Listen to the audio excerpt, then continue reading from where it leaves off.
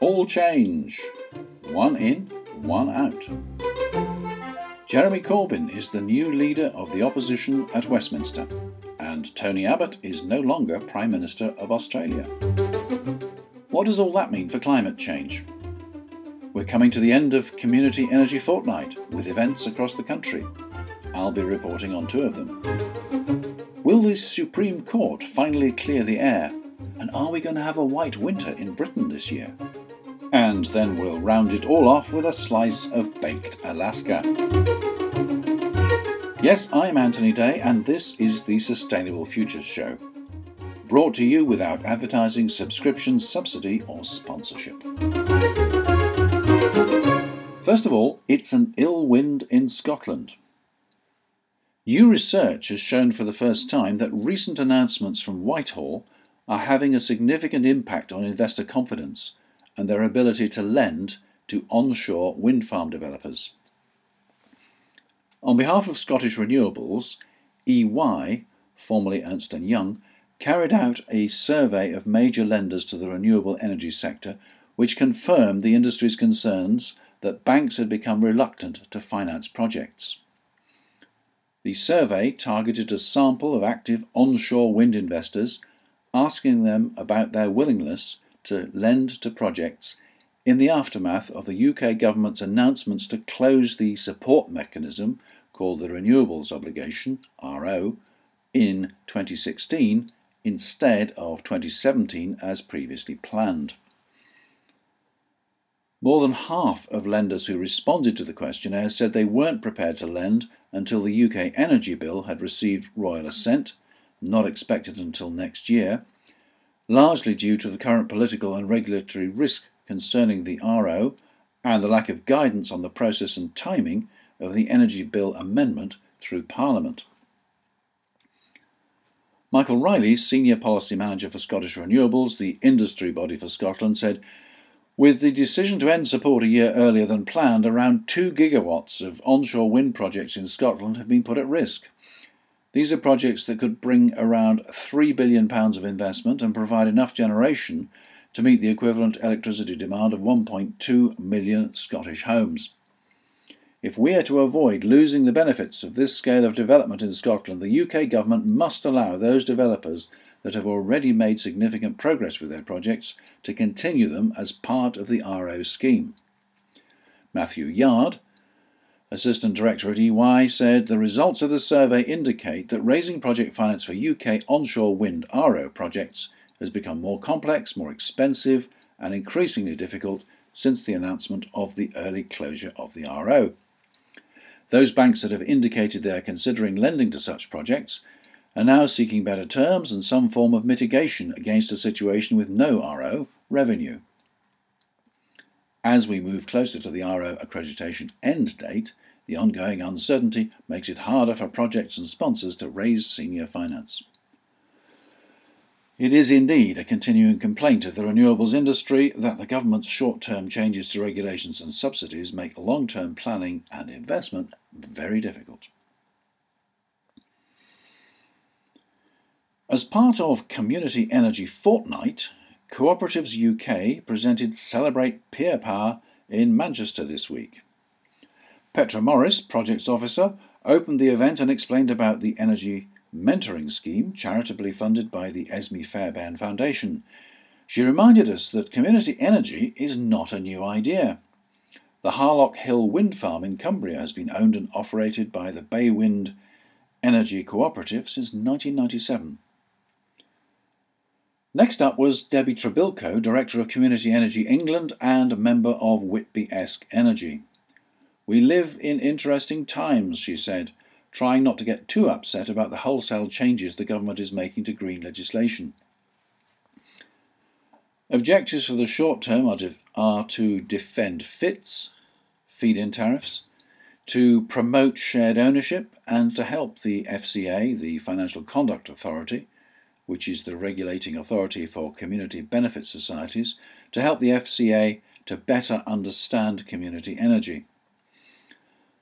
Her longer-term objectives were to plan for a world with no subsidies and to work out the best way of surviving without subsidies as soon as possible. Ideas include tax concessions for investors, direct sales of energy to scheme members, using surpluses for local energy efficiency schemes, and pricing to reward savings.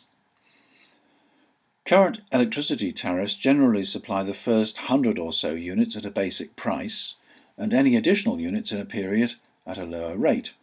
This benefits larger users.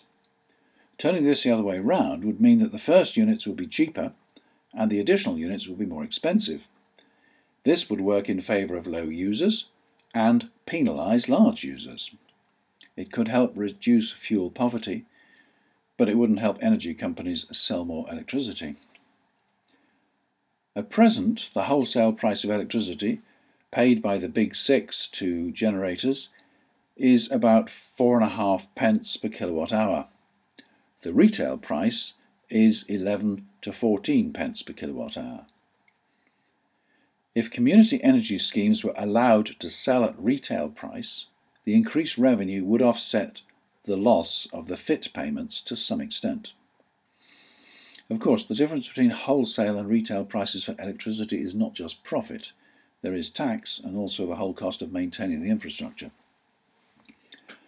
As already mentioned, the government plans to cut FITs dramatically from January 2016. Tariffs for domestic solar, for example, will fall from 12.47p per kilowatt hour to 1.63 pence per unit per kilowatt hour. This is still out for consultation, which closes at 11:45 on the 23rd of October next. Clause 17 of the consultation document suggests that there should be a special FIT tariff for community energy. If enough people respond to the consultation and highlight this point, maybe it will be adopted. Debbie warned against using template letters. Apparently Friends of the Earth had delivered several thousand responses to another consultation, but because they were all templates, the department had been very dismissive of them. If you think you should respond, please write your own letter. And please send a copy to Community Energy England. That's communityenergyengland.org. Community Energy England has established its Community Energy Hub. This is a voluntary register of community energy projects and a database of resources for groups at all stages of project development. Find out more at hub.communityenergyengland.org. On the 30th of September in Birmingham, Community Energy England presents the Future of Energy Generation Shared Community Ownership.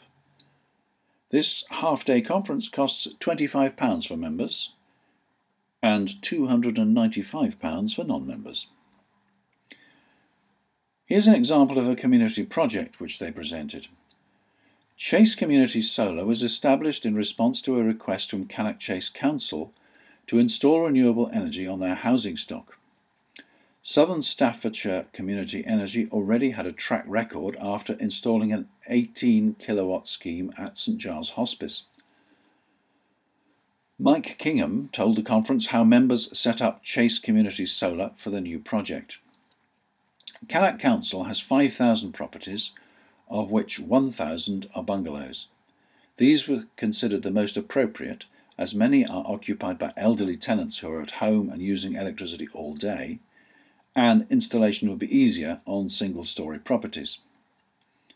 A 21.5-year roof lease was agreed with the council. The electricity is provided to the tenants, saving them £100 to £200 per year and avoiding 330 tonnes of CO2 per annum. The project cost £1 million. A community share issue opened in November 2014, closed in February 2015 and raised £750,000. Each investor could contribute between £100 and £100,000. The remaining 25% was raised from social loan finance. Installation started in April 2015 and the full scheme of 314 properties has now been completed. York Community Energy held an event on the 12th of September The Manchester event was aimed at people already involved in projects. The York event, like many others across the country, set out to inform the general public, to raise awareness and gather support.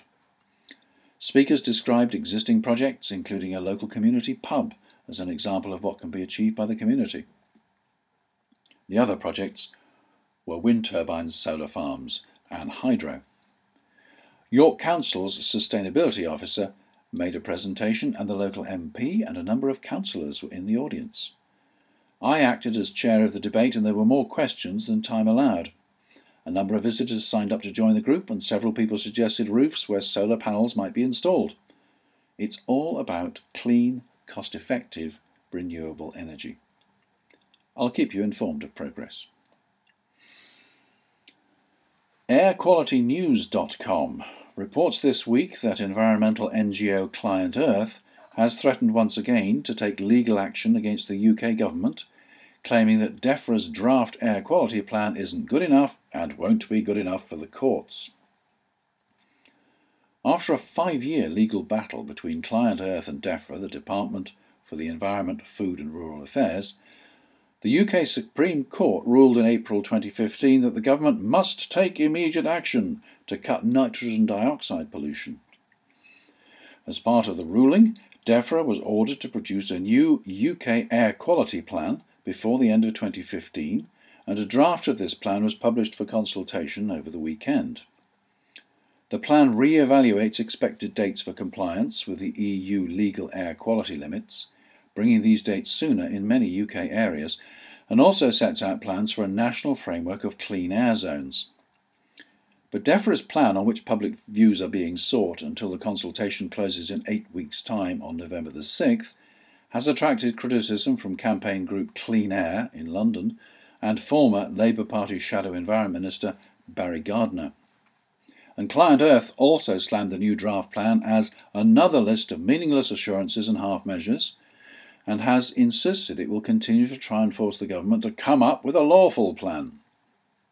Clean Air lawyer at Client Earth, Alan Andrews, said the Supreme Court ordered Environment Secretary Liz Truss to come up with a plan to achieve legal levels of air quality as soon as possible.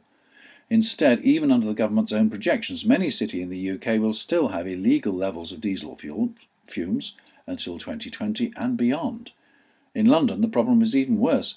DEFRA projections say the legal levels of air pollution will not be reached until 2025. The plans contain only one new national measure, clean air zones, which would restrict older vehicles entering the most polluted city centres, but leaving it up to overstretched and underfunded local authorities to implement them. We therefore don't have any idea if or when these clean air zones will ever materialise.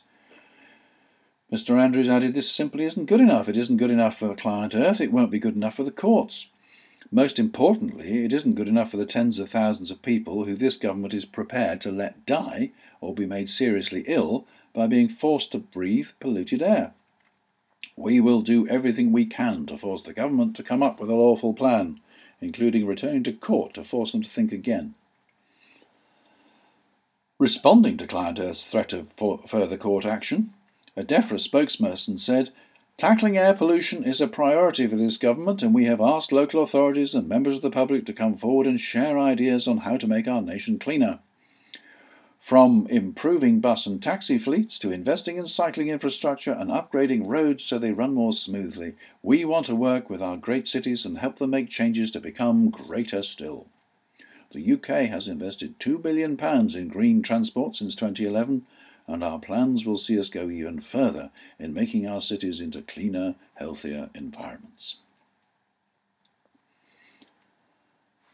In the same week as Jeremy Corbyn took over leadership of the Labour Party, Tony Abbott was ousted as Prime Minister of Australia. What's the effect on climate change? Probably not a lot. As part of his leadership manifesto, Corbyn produced a detailed paper on climate change and energy, including promises of 10 energy pledges to reform our broken, dated and polluting energy market. Britain, he said, must lead the way in developing the energy systems of the future.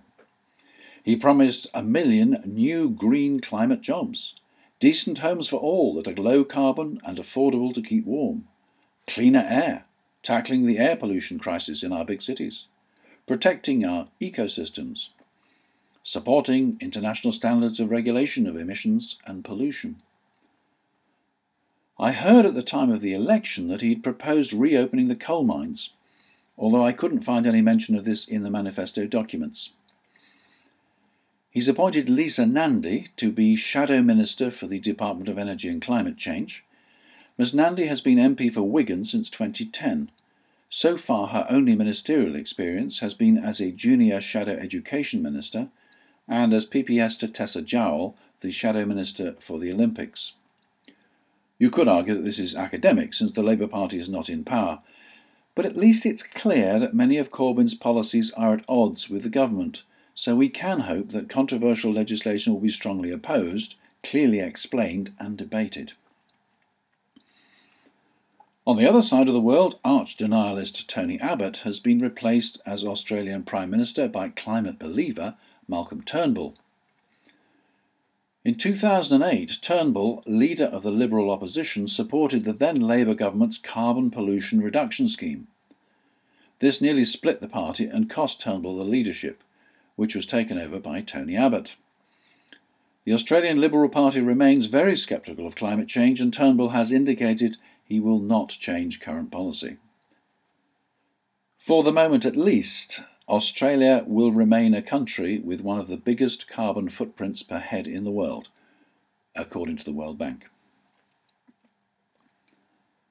The Daily Mail reports that climate experts are warning that Britain could have an extremely cold and snowy winter. It turns out that the experts quoted are not the people at the Met Office, but scientists at the National Oceanic and Atmospheric Administration, NOAA, in America. Strong El Niños can result in more frequent and intense storms and heavy rain and snowfall in certain parts of the country, and an increase in tropical cyclones in the Pacific. El Niño is a pattern of ocean currents in the Pacific, which oscillate from close inshore to well out to sea and influence the weather. This year's El Niño is expected to be strong. The NOAA scientists don't say anything about UK weather, but the historic record does show that we have had hard winters in years when El Niño has been strong. Buy your winter woolies now. And finally, baked Alaska, anyone? No, not a dessert, a new show from the Riding Lights Theatre. This week I went to the preview before the company set off on its UK tour. The show is about climate change, about exhausting resources and polluting the planet. It's about how we are responsible and about what we can do. Full marks to a cast of 4 for their versatility and enthusiasm. Full marks to the authors, who are both well-informed and up-to-date. Full marks to the designer, who produced a small, compact and amazingly versatile set.